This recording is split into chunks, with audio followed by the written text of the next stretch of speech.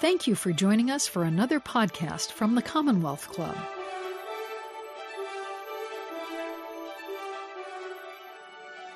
Welcome to the Commonwealth Club. I'm Mark Zitter, a member of the club's Board of Governors, chair of the Zetema Project, and your moderator. This is another one of the club's special virtual programs on the coronavirus in association with the Zetema Project. Please visit the club's website, commonwealthclub.org, to stay informed on these coronavirus programs and on other topics. I should tell you that these presentations are free. This program is generously supported by the Chan Zuckerberg Initiative and a collaborative of local funders and donors. We are very grateful for their support and encourage you to follow their example. You can make a donation to support the nonprofit Commonwealth Club at the same website I mentioned before, commonwealthclub.org. We proudly point out that we are the nation's oldest and largest public affairs forum. It's now my pleasure to introduce today's featured guest. Andy Slavitt was a tech entrepreneur and healthcare executive before President Obama asked him to run Medicare and Medicaid.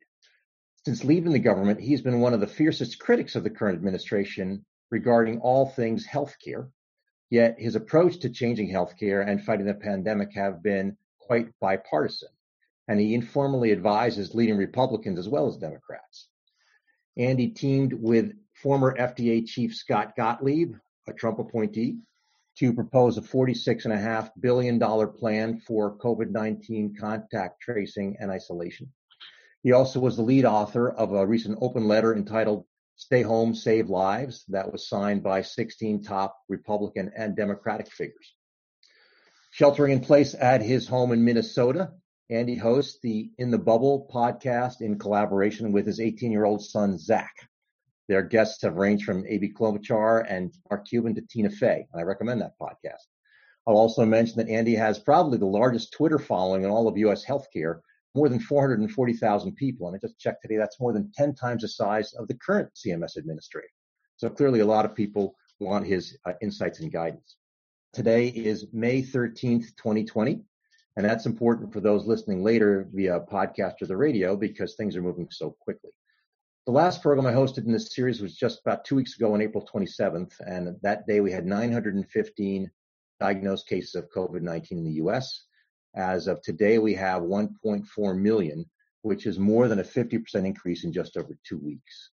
COVID-19 is now the leading cause of death in America. So clearly we haven't licked this problem. So that's where I'd like to start. But before I get started, Andy, first of all, welcome. And how are you and your family holding out? Thanks for having me, Mark, and thanks to the Commonwealth Club. We are holding up, I think, well here. We are not among the Americans that are going through the danger and the deprivation that COVID-19 brings. We are the lucky category of people that have seen our lives upended a little bit. But, for my wife and I, because we have we have an 18 and 22-year-old, for us, that means we get to spend more time with them. For them, it's not so good because, they pretty much have to spend time with us.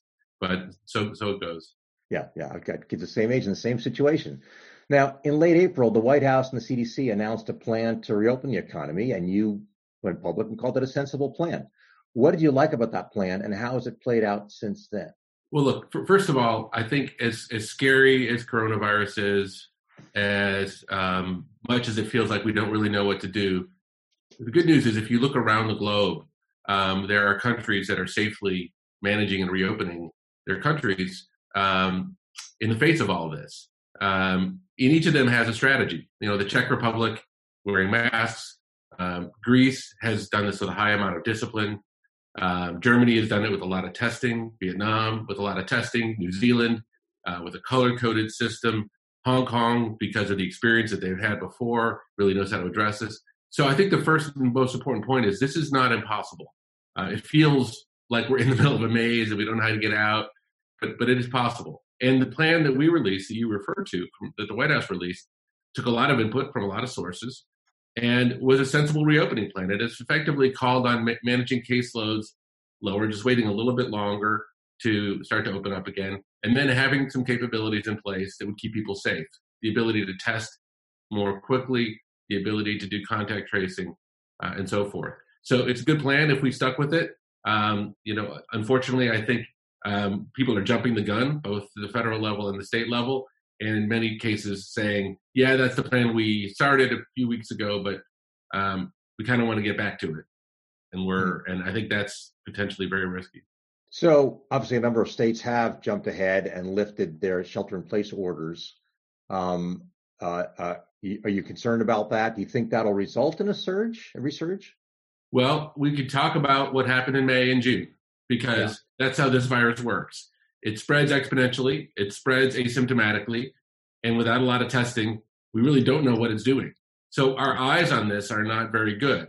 It's one of the reasons why this is sort of very enticing idea, because if you manage to the rearview mirror, if you sit here at the end of April and say, oh, it looks like we're flattening the curve, even though I think in much of the country we're not flattening the curve, but the New York numbers are down enough that it makes it look like we're flattening the curve, it becomes very enticing. And you look out the window and say, looks not so bad out there. The hospitals aren't full.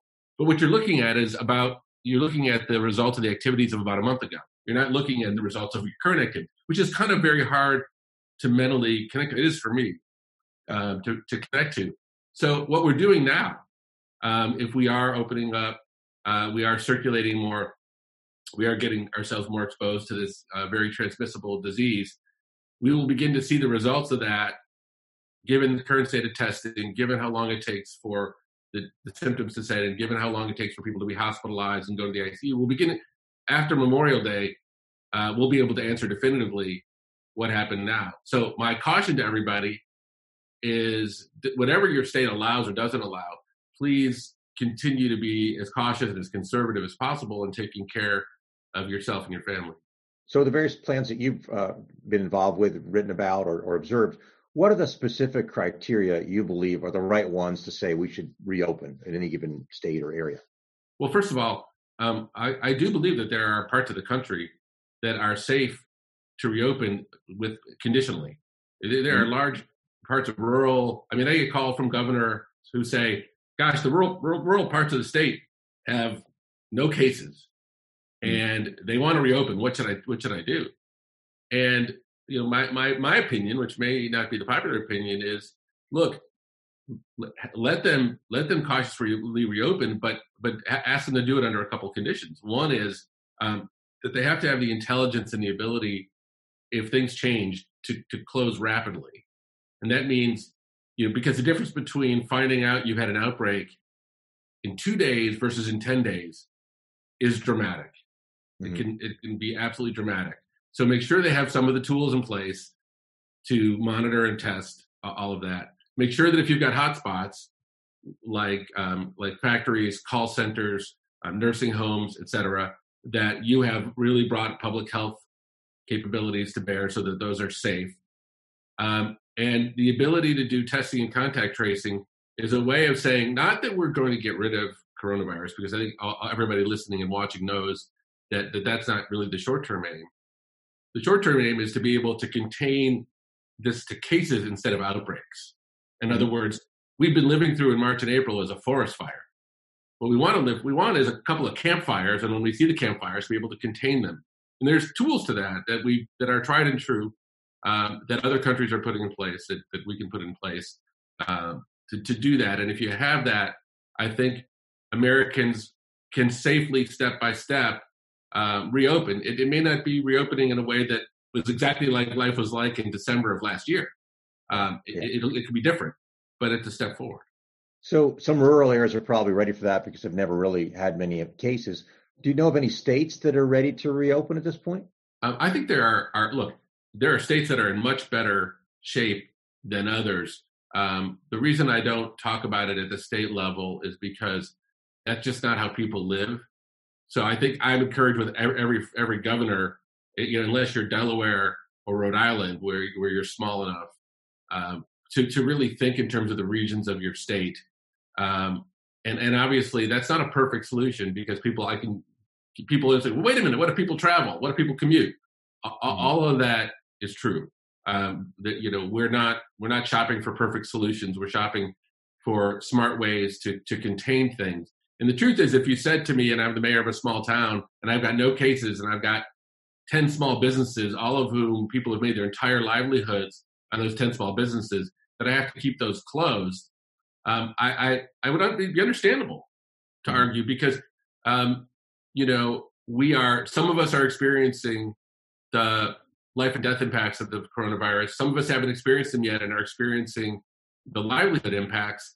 And, we can't expect everybody in a small town in West Virginia to behave the way that everybody in New York is behaving. Now, 2 months from now, it may be the reverse. It may be, and I think people need to be to understand that those small towns, right now, the 10 biggest hotspots in the country are small towns. So when that happens, we're going to have to make sure to support those communities. But to ask them to spend months and months and months and months and months waiting, it's really hard. It's hard for people to do. It's not just hard economically, it's hard sociologically. Yeah. Now, the approach you take, which is kind of the standard public health playbook of isolate, test, isolate, trace, and so forth, that's one approach. Certainly, there's been lots of discussion about the notion of the other approach, which is herd immunity. Sweden is taking that approach. Larry Brilliant said a tweet about that and so forth. What are your thoughts about the pros and cons of herd immunity? Well, I'll answer that, but I also want to introduce the third way, which I know you've talked about before, Mark, but I think is really important. Look, herd immunity, to achieve herd immunity would be incredibly expensive. I mean, New York has gotten to 15 to 20% herd immunity, and it's cost them dearly in terms of lives. And by expensive, I mean in terms of life and death. And so if you were to get, if the ratios stayed about the same, to get another 10% immunity in this country would be, would be about a few 100,000 lives lost just to get to 10%. Because, we've had maybe 7, 8, 10, 12, 50 million people exposed. We've got a country of 300 and, 50, 60 million people, whatever the number is, to get to levels that are even approaching herd immunity levels, which maybe, even if they're not 80%, if they're 50%, would be a very, very expensive experiment. I think Sweden's learning that. I think England learned that. I think those are perilous choices. There's another way, if you don't mind me speaking about that, which is another change. It's another thing we'd have to do differently. And that is if 80 to 90% of the country wore a reusable high quality mask. Mm-hmm. Now, those aren't yet available. I encourage everybody to wear the masks that are available today. But if we had reusable high quality, as in Project N95 type masks, the virus would have no place to go. And we would slowly kill the virus, which is what's happened in Hong Kong. It's what's happened in the Czech Republic, because this virus needs to find hosts. And it finds hosts by getting into the eyes, nose, and mouth. And if everybody were wearing these, the transmission rate, the R naught would go down to, you could go down as low as 0.3, 0.2, and that would kill the virus pretty quickly in a pretty short amount of time. Now, there's a lot of questions with that too. How do you get compliance? How do you get kids to wear them? How do you make them fit right? How do you get them to everybody? But if you compare that strategy to every other strategy, getting great therapies, getting a vaccine, it's not clear that it may not be the most innovative, inventive way to get. Remember, more lives have been saved with clean water and clean air than with all kinds of drug development. Sometimes the innovations are quite simple and right in front of us. Yeah. We tend to overemphasize technology and underemphasize some of the public health measures, I know. One of the things that's been distressing, at least to me, is we seem to have two narratives in the U.S. that are unfortunately attached to political parties about this pandemic. We know the statistics are pretty clear. The surveys show Democrats are way more likely than Republicans to be concerned about the severity of the pandemic on average. They're more likely to be reluctant about reopening the economy as quickly, and they are more willing to participate in contact tracing, particularly on an automated basis. Republicans are polled to show that they think that the reported death numbers are inflated, and Democrats are the reverse. They think they're undercounted. So regardless of who's right there, what do you think about this partisan divide? Why do we have this divide about the facts when we're all facing the same enemy? And how is that affecting our ability to fight the pandemic? I think we've shown that we're pretty good at looking for and sowing division where there's opportunity. Mm-hmm. It's not surprising in an election year that it will eventually turn to this. It's also not surprising that people will get frustrated. But I want to go back and say that I really still do believe that most Americans want the same thing. They want to reopen the country safely. I don't know anybody that wants to see greater loss of life on either side. I don't know anybody that wants to see greater unemployment on either side. And I think we got to be careful of attributing bad motives to the quote other side because we've gotten in the habit of doing that. It's okay to say that there are different approaches. And the truth is, if we're honest about it, nobody really knows, right? Nobody really knows the best answer. There are people say, oh, in the summer it's going to go down. And there's people that say, if we're going to learn. And we ought to be, as I think Anthony Fauci said the other day in his testimony, we ought to have some humility. We ought to try to rely on the best that science can tell us. We ought to try to balance that the best we can with allowing people to get back to their lives. We need to watch for and support the consequences of this. I think my belief is that there's not really a choice between the economy and public health. I think they end up being joined at the hip. And the reason I say that is because for the economy to pick up, let's just say you're going to go that route and say, we want to have the economy pick up. What has to happen? Well, consumers have to start spending money again. They have to start traveling on airplanes. They have to start buying cars. They have to start shopping. Businesses have to start feeling comfortable signing leases and hiring and buying equipment.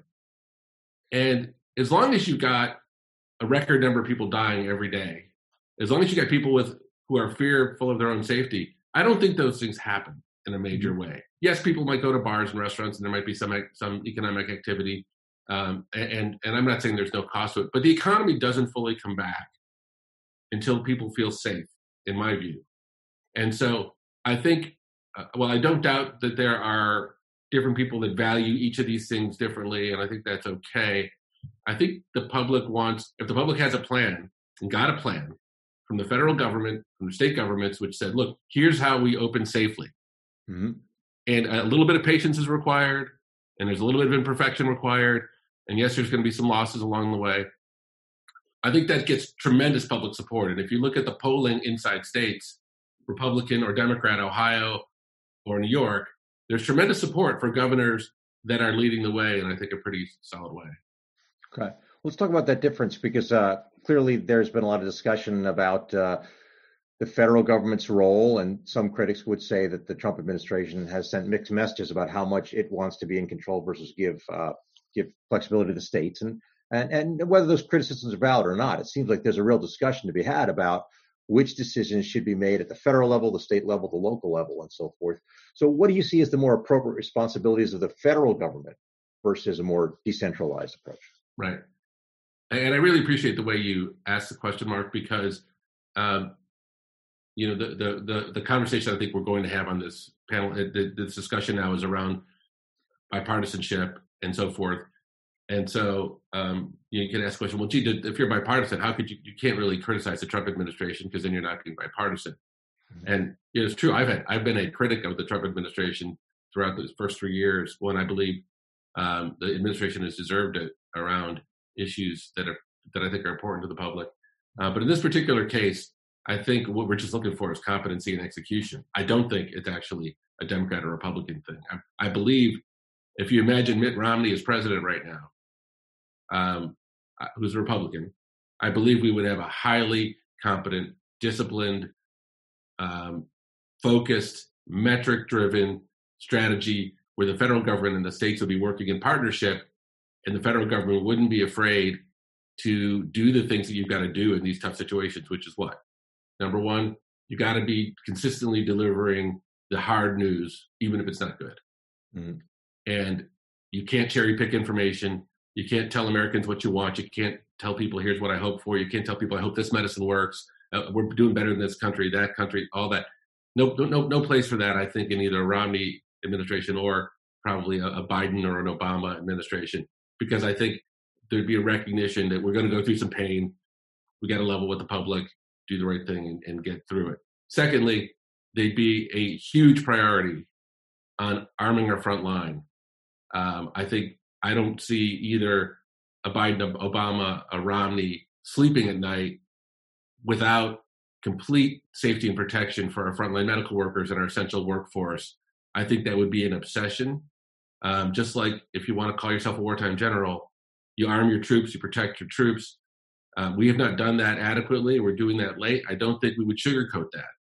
I think that would be vital. I think a competent approach would create accountability for all the key things that need to happen with the top people in the country, not a junior varsity squad, but the top people in the country. They'd be accountable, they'd be visible, they'd be reporting metrics, and we would be tracking that pretty regularly. There would be a lot of things left unto the states. Mm-hmm. The implementation, execution, delivery all has to happen at the local level with federal assistance. But there's some things states can't do on their own. They can't procure supply chains. They can't set pricing.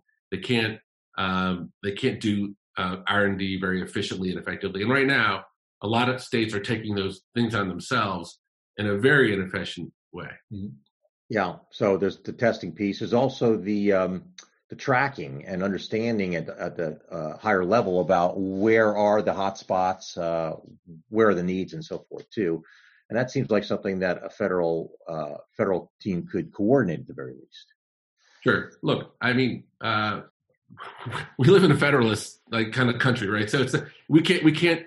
I often get the question, why don't we just do like they do in Germany and just say this is it, this is how it goes, one size fits all, and we just we can't do that any more than we can do. We can do what China does and say we're going to lock people up in quarantine without their choice. We're going to have to not only play with but strengthen our liberal democracy along the way. And the way you do that is by being transparent with people about your decisions. You take input, you participate. It's okay to let people march. It's okay to let people say, we don't like this governor's policy. It's not okay for them to carry weapons of war. To me, that's out of bounds.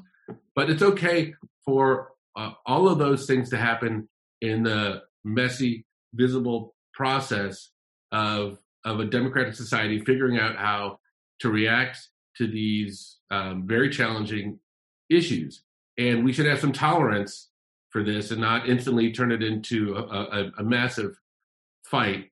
We got to have patience with one another in this time. Yeah. Well, more than federal officials, the governors see the pandemic's impact, from the front row because they're close to their constituents. And I know you speak regularly to governors. I believe both Democrats and Republicans. Do you see less ideology and partisanship at the state level? And which governors do you see as doing particularly good jobs on fighting COVID? Yeah, this may be one of the more interesting books that gets written, right? Coming out of this, like some historian writes a book about different approaches from different governors. The person who gets a lot of applause is Andrew Cuomo, because he has really taken on this role of empathizing, talking to people, being honest, kind of the fireside chat. But the truth is, on another dimension, New York was 6 days late. When California had 1,000 cases and New York had 1,000 cases, it took New York 6 days longer to react than it took California. And when things grow exponentially, that's the difference between 10,000 and 100,000 or 20,000 and 200,000 cases. And so you could also look to Gavin Newsom, Jay Inslee. You'd certainly look to the governors in Ohio and Maryland as governors who have really done a good job. And indeed, the vast majority of governors are trying to figure it out. And let's face it, they're all open to criticism. On my podcast, I had David Frum on, and he said something very interesting, which is he said, it's impossible to get an A in managing a pandemic, but it's really easy to get a B. And I thought that was wise, because I think what he was saying is there is no perfect answer. You can't make everybody happy. You're going to lose people. It's just a horrible situation. But to get a B, what do you need to do? You need to listen to your experts. You need to show empathy. You need to provide transparency into your thought process and making decisions. You need to adjust along the way. And the public is actually very forgiving. They're even forgiving of bad news. I think this is one of Trump's biggest miscalculations, actually, is that he underestimates the public tolerance for the truth and for bad news because he worries how it will reflect on him. I would argue that politically, the smartest thing he could possibly do is use this as an opportunity to say, hey, this happened to us, and I'm going to use it as a chance to level with and rebuild trust with the public. Now, I'm not a political advisor of his, and nor would I be, but I think his instincts here have been bad for public health, but I think they've probably also not been good for him politically. Yeah. I mentioned in your intro that you and Scott Godley proposed this $46.5 billion plan for COVID-19 contact tracing and isolation, which I assume is what you think is the best route to take overall. Do you think the federal government will come up with that funding? And if it doesn't, what do you think will be the alternative? So first of all, maybe I could just, can I answer the question why bipartisanship is important now? Sure. First of all, the coronavirus doesn't just spread within parties. It spreads from Democrat to Republican, Republican to Democrat. So we ought to all understand that if half of us believe one thing and the other half of us believe another, with an infectious disease, we all end up in the same boat. So it really is important for people like me, Scott, others, to be, as much as possible, getting to agreement, saying some of the same things, and even people representing sort of different political belief systems. Second thing is, it's an opportunity. It's just an opportunity for us to take what has become a real liability in our country, which is our divisiveness, and start to heal it. Mm-hmm. I've done several congressional hearings in the last week, one with Ways and Means, one with Energy and Commerce, and they're the most. And if you saw the Health Committee hearing yesterday, everybody was mostly civil, asking the same questions, problem-solving questions. Democrats and Republicans building on each other, asking the same sorts of questions, wanting the problem solved. Testing and tracing important to everybody. And I think, honestly, Mark, that the American way, at its best, is people of differing points of view willing to get in the room and work together to hash out and solve problems if they're of good faith. This is where, again, if you're bringing an AK-47, you're out. Sorry. Mm-hmm. But if you said to me, you know what, we disagree on lots and lots of topics, but I really want to save lives and I really want to get this economy started again. If I can't get in the room with you and listen to you, then our republic isn't functioning all that well. And I think a lot of people, Democrats and Republicans, are heartened by the fact that we've had some big bipartisan votes to support them. That feels like, hey, maybe Congress has our back here. Now, I worry that streak is going to come to an end. So that's why I think it's important to now go to your question. Yeah. So Scott and I and about 14 others, including Bill Frist and Mike Levitt on the Republican side, including a lot of scientific experts like Larry Brilliant, Farzad Mostashari, a number of others. You can find a proposal. Actually, NPR has the letter up on it. Got together and said, what are the comprehensive tools we should give to states? And we went and suggested that Congress pass a 3-part plan to create a workforce that could do contact tracing, provide the resources so that people could be voluntarily socially isolate in hotels if they couldn't do it safely at home, and provide some sort of income support for people, so that if you are indeed not able to go to work and your employer's not paying you, you can get paid. Our proposal, and very close to that form, made it into the HEROES Act that the House released yesterday. We've done lots and lots of briefings in the House and the Senate, bipartisan briefings. We've reviewed it with people in the White House. So on the one hand, I'd say there is support.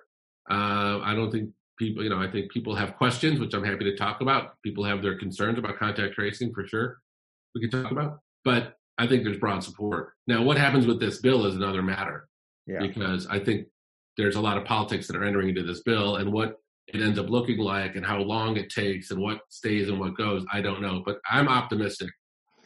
I'm optimistic that the resources will be there. Great. So we've kind of gotten through haven't gotten through the first hurdle, but certainly made some good progress there. The related question is, let's say we get the money and let's say we hire and train the contact tracers. There's a lot of questions about whether it will, contact tracing, how well it will work in America. I know Mark Lipsitch at Harvard has talked a lot about how contact tracing really works if you have a small number of cases and that are known and a small number that are unknown and the resources and everything else, and doesn't feel like that's true. And certainly the notion of doing it electronically, having the Google and Apple sorts of initiatives. Unfortunately, the polls show that the majority of Americans aren't willing to have to sign up voluntarily for tracing technology. I think even Singapore only got about 20% of its citizens to download. So the real question I have for you is, why do we think that contact tracing will work in America, even if we have the funding for it? Well, I think we'd agree it'll work better than not having it, right? I mean, so if you said, hey, I got diagnosed 3 days ago as positive, would you like me to tell you the 10 people I came in contact with over the last 2 days? And I said, no, don't do that. We're not gonna alert them that they've been infected. We're just gonna let it hang. We're gonna let it play out. Yeah. I doubt that whoever you quoted from Harvard really believes that. I mean, I love everybody's got an opinion. Everybody's very smart, but thank God people like that aren't making actual decisions, because it's fun to say that this won't work perfectly. Everything won't work perfectly, but it's just sort of what's contact tracing at its basic level. It's just exactly that, Mark. It's if someone told you that you were COVID-19 positive and you were able to trace it, you got it 3 days ago. Wouldn't you want to know everybody you came into close contact with over those 3 days? Wouldn't you want to let them know that? And look, in this day and age, we are all much more socially distant. So if they said, who's somebody that you were within 6 feet of for more than 10 minutes over the last 3 days, if someone said, and I've got a systematic way of helping you think that through. And they would go, oh, my wife, oh, my daughter, oh, you know what? A neighbor came over. It was only 5 minutes and we were really far apart, but I probably should let them know that anyway. And they were like, oh, I'm so glad you told me, because I was with my grandmother, and then we're able to alert her, and we give all those people tests. Mm-hmm. And the idea is that you contain it. The idea is not to eliminate cases. The idea is that you contain it, so that you say, okay, great. If the circle is only possibly 12 people, we've tested people at the outskirts. We know who's infected, and the people that are, we make sure that they stay socially isolated for a few days. It's pretty basic. It's obviously easier when there's fewer people than when there's more people. And so one of the things that has to happen is the number of cases does have to continue to drop for it to be done in any kind of more efficient way. The second question around technology, I don't think technology is the answer, but largely for the reason you described. I don't think, even if the technology works perfectly, that it works, given that people will have to opt in. Now, in a wildly optimistic case, let's say 40% of Americans opted in, right? Because I don't think we'll do this on an opt-out basis, even though I think there's a case to be made that you could. So what happens if 40% of people opt in? That means you've got a 16% effective rate, right? Because if you were infected and you were in contact with me, we both have to have opted in to the technology. Yeah. So it's 0.4 times 0.4. So there's a 16% effective rate. Massive holes, right? 84% holes. So technology can be a support. You could use technology to help jog your memory of, oh, where have I been in the last few days? I'm not sending this information to anybody, but I can go where I was. And if you wanted to, you could alert other people that were there automatically. But that's not really what we're talking about. Now, I will tell you what the polling data says. The polling data says that the majority of people, not a large majority, but a majority of people would be comfortable using an app like that. But a sizable majority wouldn't. And if you then said to people, if you use an app like this, you would be able to get back to work more quickly, and there'd be a benefit to being able to open up more quickly. The majority grows to something like 70%. But still, in our country, at 30%, we shouldn't ignore a sizable minority of people who are uncomfortable and understand the fact there are some people that are uncomfortable. Yeah. And just to get clear, because we have a few questions from the audience about this, the contact tracing only works if you're doing a lot of testing, right? Otherwise, you don't know who to trace. Right. So that's how we find asymptomatic people and trace them. Right. Well. You would never do contact tracing without testing. Likewise, doing testing without contact tracing doesn't make a whole lot of sense either. Yeah. So some questions too about what's the impact of this going to be over the long term? How do you think this will change our society and our healthcare system? It's funny that question, just because I think the analogy a lot of us think about that in many of our own lifetimes was 9/11. Right? Mm-hmm. How did 9/11 change us? And I think we're excellent at taking like the very literal lessons. Mm-hmm. Like we'll never have our shoes on again going through an airport. We'll never have water again going through an airport because that happened once. So I suspect we'll never run out of ventilators in this country like the next 1,000 years. Like the ventilators will outlast humans now because we're just going to make so many of them. And I think there is good evidence though that as time passes, memories fade.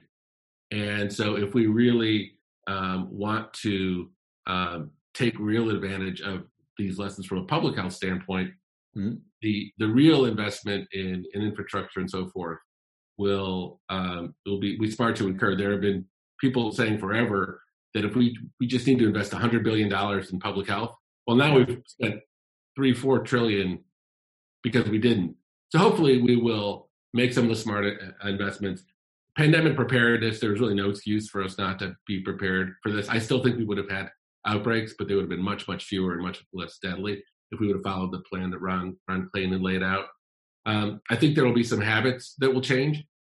I mean, if when our kids are our age, Mark, they may look back and tell their kids how people our age used to actually grab each other's palms when we saw each other and, connect germs together. That may be a thing of the past. Mm-hmm. People might be wearing masks. There might be social changes. As for the economy, I think if we deal with it right, there's all kinds of evidence the economy eventually comes back. It's hard when you're in the middle of it to have the patience mm-hmm. know that. But it's also, remember after the 1918 flu, we had the Roaring 20s. Mm-hmm. There will be plenty of economic activity. I suspect we will manufacture more things here in the U.S. Hopefully we won't become isolationists. Hopefully we'll still trade.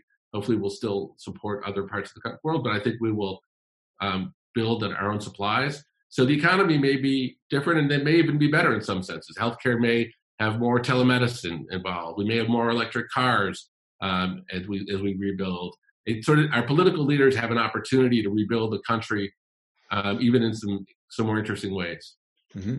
Let's talk about the healthcare changes. I mean, some people say, well, this will lead this is pointing out the need that everyone needs coverage, so we're more likely to get universal healthcare after this. Others say, well, wait, Italy has universal healthcare and it hasn't helped them so much in this case. That's a crazy idea. Yeah. No.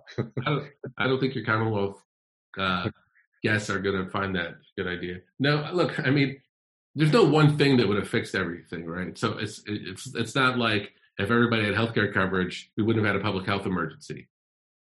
But I would say that we learned a couple things. Like you could take perfect care of your family, mm-hmm. But all of a sudden you realize with infectious disease that the person you sit next to on the airplane or the train in the morning or the bus or who comes in contact with you at work, if they're not also able to afford to take care of themselves, then you're only going to be as healthy as your least healthy neighbor. Mm-hmm. Unless we want to live in a guarded gate society and become more of that kind of country than we are. And I hope we don't. And so, look, the basic premise of universal care is that pretty simply it just says that everybody should be afforded to take care of their family if someone gets sick and keep them healthy. And remember now, prevention is going to be even more important with infectious diseases. So we're going to have to find a way to wrestle with that. Am I optimistic that that's going to happen right away? Not necessarily. I don't think the old political battle lines have gone away. And as much as I think we need a bipartisan response to the pandemic, I would love to tell you that there's going to be bipartisanship throughout healthcare. I don't see that happening unless there are electoral changes that make that clearer. Mm-hmm. Mm-hmm. I've had some very intelligent people say to me, we need to reopen faster, and let's do it a smart way. And one smart way is we know about a third of the people who've died from this pandemic are people in nursing homes, whether they work there or live or are residents there. COVID-19 seems to be most dangerous for elderly people or people with other health problems, but doesn't kill a lot of younger people. So can't we reopen schools and colleges or allow most people under 50 or under 40 to return to work without risking so many deaths? Is there a strategy there? The hardest thing to do is to figure out whether or not people are trying to fit data into the narrative they want, or if they're really truly following the facts. I know who you're talking about, and I think it's nonsense, completely nonsense. Not that we shouldn't try to protect people in nursing homes, but the fact that we can isolate, because these people are talking about not having a vaccine for 5 to 15 years. Do you think you can isolate people with lupus for 15 years and tell them they can't go out? Then we can tell anybody who's had cancer that they're no longer really can be an active member of society. Then we can tell anybody immunosuppressed, sorry, the country's not for you anymore, you're going to have to work from home forever. I don't buy that as a solution. I buy that as an argument of convenience, and I buy that as an argument without a whole lot of empathy, to be frank. And quite honestly, people who live in nursing homes, they live in nursing homes because someone can't afford to take care of them at home any longer. They can't afford to take care of themselves. It doesn't mean they're discarded. And the average person in a nursing home, many of them live, 8 to 10 years, and they have families, and a lot of them were in the Korean War, and a lot of them were in Vietnam, and like I find it honestly a little bit repulsive to hear people say, well, let's just isolate these other people over here. And by the way, most of the people dying are in nursing homes, and well, they're not quite saying that it's acceptable. Or they're not saying it anyway. They're not saying it's acceptable. What they are saying is, why should I let that get in my way of my life? I think that's the implication. And by the way, I'm not saying that that's an unreasonable thing to think, but I'm saying that's why we elect people to our country to lead us. So there's not a tyranny of the majority that takes the people that are more vulnerable, because it's not just old people. It's black and brown people. When you say let's open up, what that's effectively doing, and the people who are saying this to you, what they're not saying is what we've just done is we've made it legal for people to open up their businesses and fire anybody who doesn't want to come in because they feel unsafe and they can't collect unemployment insurance. So if you've got lupus, if you've had cancer, and I open up this hair salon or restaurant or whatever it is, and you say, I don't feel safe coming to work, you can no longer collect unemployment insurance. And so I find it an argument that has all kinds of holes in it. Sounds reasonable at a high level, but falls down when it comes to reality. We're going to send you, they also say, we're going to allow you to go to school unless you live with someone who's sick. How long is that going to go on for? Why don't we do something sensible? Testing and tracing, masks, solve the problem, spend a couple more months executing the plan that the White House put out, make it safer, and then begin to open up. They're implying with their argument that there's some people on the other side of this that want to shut the society down for until there's a vaccine. That is the exact implication. They almost say it explicitly. The people are saying shut it down until we have a vaccine. Nobody's saying that. That's a straw man argument. But I think it's pretty hard to isolate out the people who are at low risk and reopen just with that group, because they live with other people who are at high risk very often. Yeah, I think there's 130 million people in the country with pre-existing conditions. So if you're right, if you happen to be in a think tank and you're 45 years old and you're healthy, and you're like, why can't I go do my thing? Why can't the companies I invest in be back in business? That's why. Okay. Well, let's go back to the nursing home thing, because it is a fact that a large percentage of people in nursing homes they're disproportionately represented in the deaths, quite so. How can we make nursing homes safer? They really weren't set up for infectious disease control. but now that's what they have to be. Is that plausible that we can actually transform that industry? Well, look, I was with Rachel Maddow the first day that we covered this nursing homes. We passed in the Obama administration the most comprehensive nursing home safety legislation, 15 years in the making, had massive amounts of infection control provisions.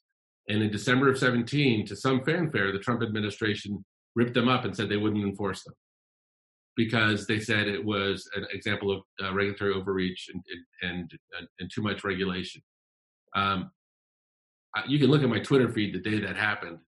I was kicking and screaming, and I still am kicking and screaming about it because they're now trying to go back and do, after the barn door has been open, all of the same things that should have been done before. You're right, Mark. Nursing homes and even more broadly, long-term care and elder care communities are terrible at infection control. There are 30,000 deaths a year from infections in nursing homes before this happened. And there are so many practices, simple practices, that are just bad public health. People, unchecked and unlimited guests that can come in. Doctors and nurses that go back into the community and then go from nursing home to nursing home to nursing home. The community living situations, ventilation situations, all these things that are well known and studied. So what can be done? Now there's task forces being created everywhere. That's great. But let's give you a couple things. One is in this bill, in this HEROES bill, and I really hope it lasts, is a big investment in home and community-based services. And by the way, just so you don't in your head have an image in a nursing home of just an elderly person, filled with people who live with disabilities, right? Young people, lots of young people in nursing homes. They can be taken care of safely at home and in the community with home and community-based services. What I would be doing if I were still there, we would be testing every single person that works in a nursing home facility. Not that hard to do. We would be giving PPE to everybody who works and comes into a nursing home facility. That's still not being done. I would be much more transparent. I would have a daily call and a daily scorecard of every nursing home in the country. The first time we hear about a nursing home in New Jersey shouldn't be that we go, in Cherry Hill Nursing Home, I don't know if that place exists, so forgive me, 45 people died yesterday. Why is that the first time I'm hearing about that? Why do I have to wait till 45 people die? Why don't we hear every bit along the way how safe these nursing homes are and make that public? That's being asked of the administration. They've still not done it. So we point to this problem, but we don't act on this problem. Yeah.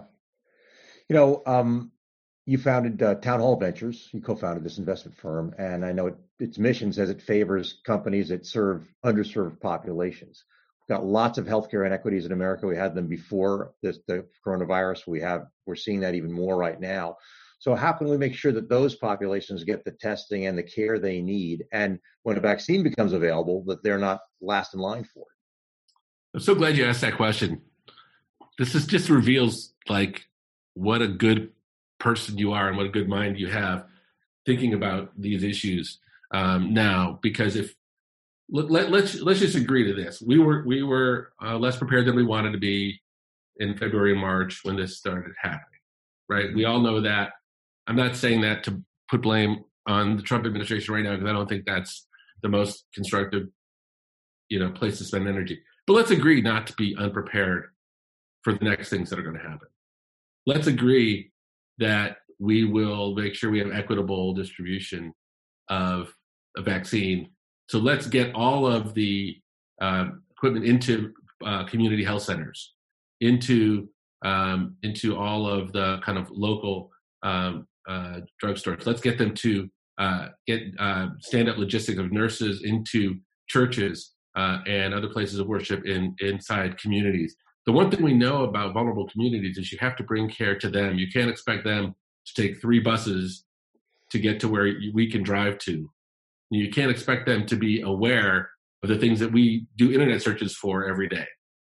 The one thing I can promise you is if and when we have a vaccine, it is when, a couple things will happen. One is well-off people will get access to that vaccine.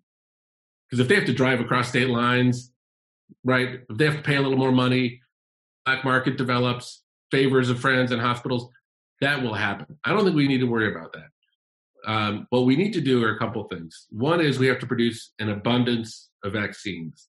What do I mean by that? We need to produce more than we need to prevent a black market from happening. Second, we need to have those distribution points and logistical drop-off points in every city and in rural communities. And then, we have to understand some other things with regard to it's you asked about vaccines, it's also about diagnostic testing, it's about therapies. Is we have to collect race and ethnicity data so we know the differences in what therapies work, where and on whom, how distribution is in fact impacting people, what other underlying medical conditions are at work. And sadly, as we know, there are going to be people who will not be eligible for vaccines because they're immunocompromised. So we need holistic solutions. When we think vaccine, we shouldn't think, silver bullet. This will be like the measles vaccine, with just one and done. We should think more like a influenza vaccine that has that will help get immunity to a lot of people, but not necessarily everybody. Yeah, and the flu does kill a lot of people each year because we can't protect everybody against it. But my concern, just as someone who is concerned about these underserved populations as well, is can they get not only the vaccine, but the tests and the treatment along the way? As we're seeing, we have some special accommodations for people who are uninsured now. Supposedly, they're getting that reimbursed by the government. It's not clear if undocumented have the same opportunity. And wherever you're at ideologically, as you say, if an undocumented worker is next to you on a bus, it doesn't really matter that they're undocumented if they're not getting the testing and treatment they need. So that's right. I'm wondering if that will be part of our plan going forward. But more broadly, there's some interesting speculation about vaccines and issues around nationalism. There's no guarantee that the vaccine will first be developed by an American company. So morally or not, in terms of trying to figure out how to share that with the rest of the world, we may not be first in line anyway. So what are your thoughts about how we can make sure that internationally a vaccine is developed and shared as equitably and as quickly as possible? Well, look, I think if a vaccine is developed first in China, which you'd have to give at least even money to, they got 4 candidates. They were the first one to have the sequencing. Don't count on us getting that first. Mm-hmm. We're not participating in the WHO process, which is, by the way, it's not too late. There's going to be a number of candidates there. We are betting on and banking on, not really. I mean, we have obviously 2 front runners in the RNA category, but we have a lot of both American and global companies that we are going to bet on. Probably be, I think, 8 at the end of the day, and we'll build manufacturing hopefully smartly in advance. We'll do study design, trial design. So wherever there's an outbreak, we'll be able to drop in to do an A/B study. But it's and then I heard that the White House is going to describe what they call the oxygen mask approach, which is America's going to put on its oxygen mask first, and then help the rest of the world put on their oxygen mask if we develop the drug first. It's a really clever way of saying it. And look, as a president of the United States, you do have to look out for your own people, right? I'm not suggesting that you don't, but I really hope that the smart, cool, equitable heads prevail and say, let's start manufacturing this vaccine today. Let's make 7 billion. It's the smartest thing we can do. And if we have to do it twice or 3 times, because by the time we get through the third phase of a clinical trial, it fails, we have to throw away billions of vaccines, so be it. I think that's worth the bet. But you really want to have an abundance of vaccines created. Realistically, I think that takes global cooperation to work. What you'll have in practicality is maybe the first few 100 million off the line. If it's indeed safe, you'll want to get it to your frontline medical workers and people who are most at risk first, and then start following it on with a rollout like that. But I'm afraid what you're worried about is going to come to fruition, both in this country and outside the country, that the people with the least will be the last to get access. Yeah, that'll be the challenge. If the U.S. gives it to half their population first, then generously shares over the rest of the world, we kind of know who's likely to be in that first half. Right.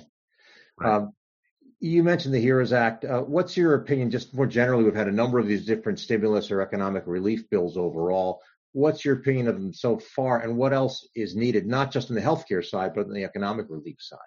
So look, I'm encouraged. I mean, there are a lot of people who can find things to criticize about any of them, but the fact is they were completely bipartisan. They were done relatively quickly, and they've been meeting a lot of needs. Not perfectly, but I think to this point they have sent a signal to the public that we are going to be behind them. What's a little bit nerve-wracking now are a couple things.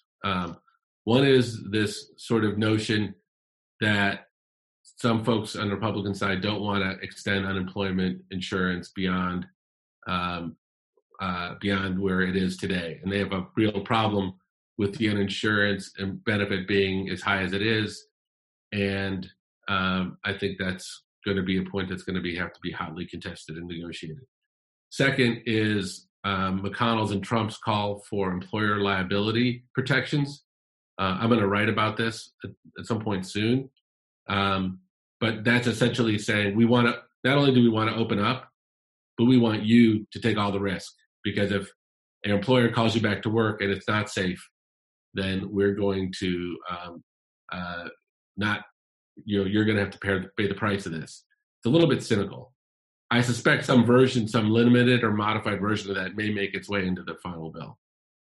You mentioned healthcare coverage. That's obviously a hole. I think we could do a better job taking care of our frontline healthcare workers. I have argued for a hazard pay stipend for frontline medical workers and first responders. I think that would be wise. I think allowing states to expand Medicaid who haven't, at least for the duration of the emergency at no cost, I think would be really smart and really money well spent. That's not going to make it in. Likewise, other triggers that help states. Right now, there's just so many priorities that even at $3 trillion, if the bill ended up being that big, you'd still end up missing a lot of priorities. I know there's a lot of people very upset with things that aren't in the first bill, this latest bill, I should say, and it's $3 trillion, right? Mm-hmm. So it just goes to show how much pain there is. Yeah. Well, finally, one thing is SNAP and food. I mean, that's an extremely high priority, and protection for renters. Those are high priorities. Hopefully, they'll make it through the bill. I know they're Democratic priorities. Great, and you have kids the same age as mine. So one of the pieces of information I'm getting all the time is, well, we're going to really balloon this deficit, and then our kids will be paying for it forever. How do you think about that in terms of the trade-offs for today? Well, I just say compared to what? Compared to a depression? Compared to a million deaths? Compared to what? So, I guess I'd say this. We've got 0% interest rates. We've got deflation around the world. We've got the Fed with an unlimited balance sheet. And we have no real commercial activity. So the federal government has no choice. The federal government has to be the economy right now. They have to be the bank. They have to be the economy. Now, they can do it in ways that stimulate the economy and growth to come back, right? There's nothing that says that they can't do this to build infrastructure, right? There's nothing that says that they can't stimulate the economy and growth and jobs in ways that are constructive and productive. But, we have to just accept the fact that we're going to have a government-driven economy for a short period of time, or no economy at all, mm-hmm. right? And so, I'd say this is not the kind of moment just like World War II wasn't, when we had 35% of government spending, of GDP was government spending. It's not the moment to worry about that as much. We have incredibly low taxes in this country. We have a very low corporate tax rate. We have a lot of economic power, a lot of trade power. There's a lot of things that we can do when we come out. I think we're going to come out of this slowly. I don't think the economy is going to bounce back right away. And when it does, we're going to have to keep stimulating it. And as you remember from 2008, 2009, it took a few years. But once it's back, it'll be back. Yeah, good. Well, I appreciate that optimism. This has been a great conversation. We've come to the point where we just have time for one last question. And we've been talking about big picture issues. Something that comes through in your tweeting and your podcast and that I've always admired about you is it's just clear how much you care about people. And many people here today, as you know, are in a lot of need. And many people, including some of those in need, want to and are able to help in some way. And sometimes that makes people feel a lot better when they're so isolated, being able to help. So from your perspective, what's the most important things that individuals can do to fight this pandemic? Well, look, I'm so glad you asked the question. At one level, I think it starts with this.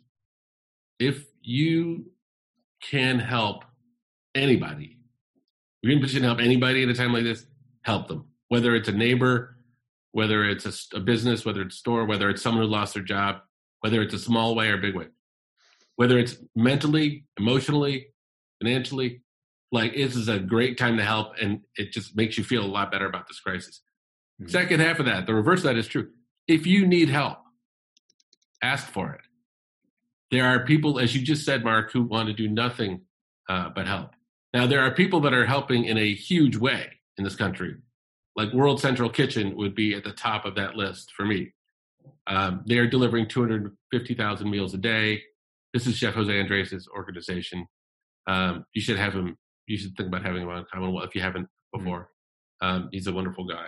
And he's also keeping 500 restaurants in business by having them be the distribution points to food banks. He's trying to iron out the entire food supply chain.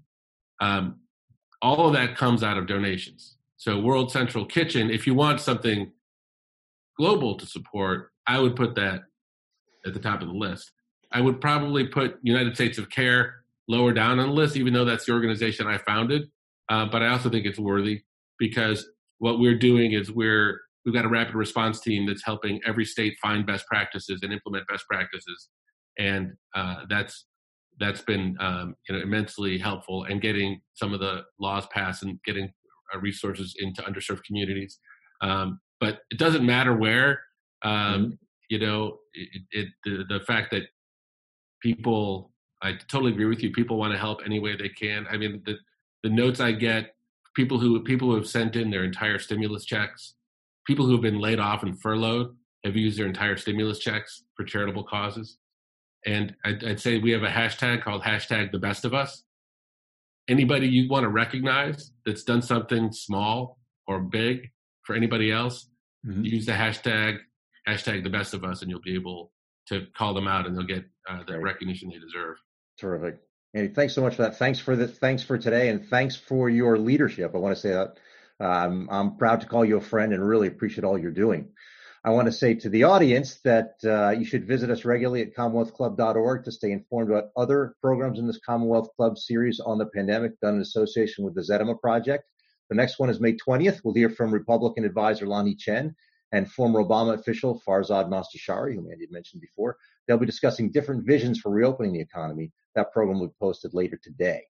So a big thanks to Andy Slavitt for joining us virtually for today's Commonwealth Club program. Thanks to the Chan Zuckerberg Initiative and other donors. If you enjoyed the program, please make a donation yourself. I'm Mark Zitter of the Zetema Project, and now this virtual meeting of the Commonwealth Club is adjourned. You've been listening to the Commonwealth Club of California. Hear thousands of our podcasts on Apple Podcasts, Google Play, and Stitcher. If you like what you've heard, please consider supporting our work and help us bring 500 programs a year to listeners like you.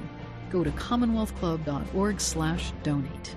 Think your way around the world with our travel programs to exciting domestic and international destinations. And when you're in the Bay Area, please join us live at our events. Thank you for listening and for your support.